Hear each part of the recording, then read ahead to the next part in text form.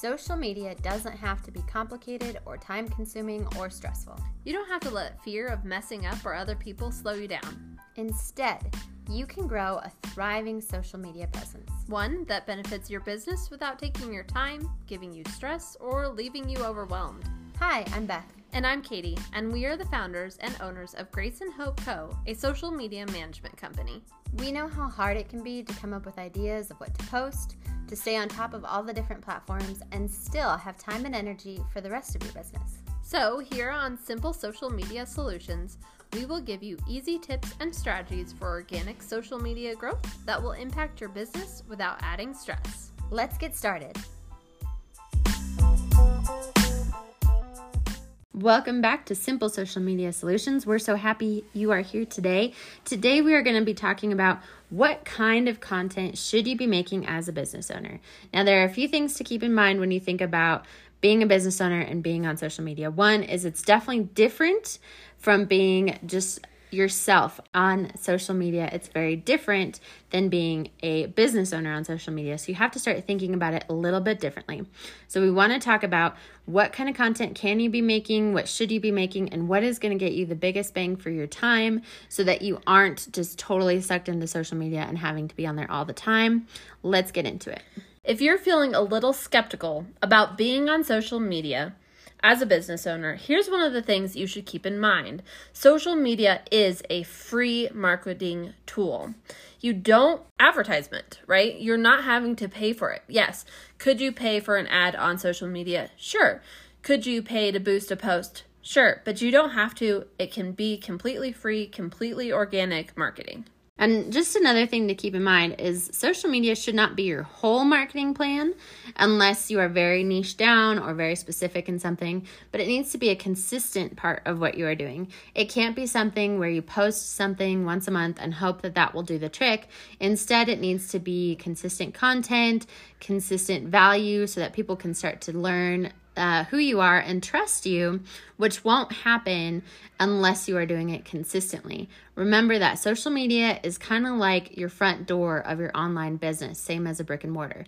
People can walk by, they can window shop, they can see what you're about, they can get to know a little bit about you before they start to interact with you. So if you aren't doing it, it can impact your marketing plan big time. Now, that could sound overwhelming if you need to be consistent, you need to think about your marketing plan, but you can also maximize it by repurposing your content across all the different platforms versus trying to make specific content for TikTok, specific content for Instagram, specific content for YouTube. Instead, don't worry about having to create tons and tons of different content. Instead, repurpose it across all the different platforms so that way not only are you advertising or marketing on TikTok, but you're also marketing on YouTube and you're also getting there on Facebook and Instagram. And you might find that you like one of the platforms the best, so just use that platform as your starting point and then spring all the rest of your content onto the other platforms as long as you have the energy and mindset to do it. Obviously, if you feel overwhelmed, don't feel like you have to do every single platform. Choose the ones that you enjoy, but make sure you're repurposing that content so you don't have to constantly worry about creating new content for every platform. The other thing that you can do that will ease up on your time and also help you get the most out of your content that you are creating is to create your content in layers. So if you think about your business, you probably know some key themes that you want to share about or that you tell people about all the time or that people always have questions about. Well, that's great because those can become your anchors in your content that you are creating, whether that's posts or videos or longer form content. But you can use those ideas for multiple types of content. For example, if you write a blog post every week, we'll utilize that one blog post. Turn one blog post into 6 posts by breaking down the ideas in the blog post. Turn it into 6 videos by, once again, breaking down into several different points. You could even turn it into a longer form by basically turning your blog post into a podcast or a YouTube video. But basically, take the same idea and used across multiple types of content. You don't just have to think, okay, I have to come up with something fresh and original every single time I go to create content. No, reuse what you already know works. Reuse what you're already creating so that you're maximizing your time and limiting the amount of effort that each thing takes. And then the other thing to keep in mind is that you want to create content that is educational, entertaining, and emotional, right? So that you're hitting all the different layers there. Now, as Beth pointed out early on, that it is different making content as a business owner versus making content for yourself. As a business owner, you need to be thinking about your ideal audience. You don't need to make content that you want to put out. You don't need to be making content that you enjoy. Instead, you need to be making content that your ideal audience will like and will see and will interact with, because they're the ones that you want to bring into your funnel, into the rest of your business, right? You don't want them to stop at the video. You want them to be like, oh, wow, I really love their content, so I'm going to go check out their website and I'm going to sign up for their email list and then I'm going to buy a product. So make sure that the content you are creating is for your ideal audience and they will enjoy it, like it, see it, and continue to experience your business. So we've talked all about how you can create this content, where you're going to get your ideas for this content, but what kind of content are we talking about here? If you are short on time and you want to maximize what you're doing, then you should be focusing on short form video because it's what's growing right now. Now, for a lot of people, this has been a hard change because they've liked the photos and the posts that have been popular on Instagram and on Facebook because it's a little bit simpler. You don't have to be ready to be on camera. But the truth is that if you focus more time and energy on short form video, you will have a higher reach. Now, Instagram says that it is reprioritizing photos currently, but I haven't seen that in my analytics or in my metrics. So I would say still focus on short form video because you can repurpose that across all different platforms. Once you've made your short form videos, then maybe spend some time creating carousels or writing up posts and sharing photos of you, but also go back to what has worked for you consistently and just adjust when you need to, because that's another way to kind of reward yourself for what you're already doing, is just focus on what's working and then continue to do things that work for you. Like if batch creating works for you, that's amazing. Put time and energy into that.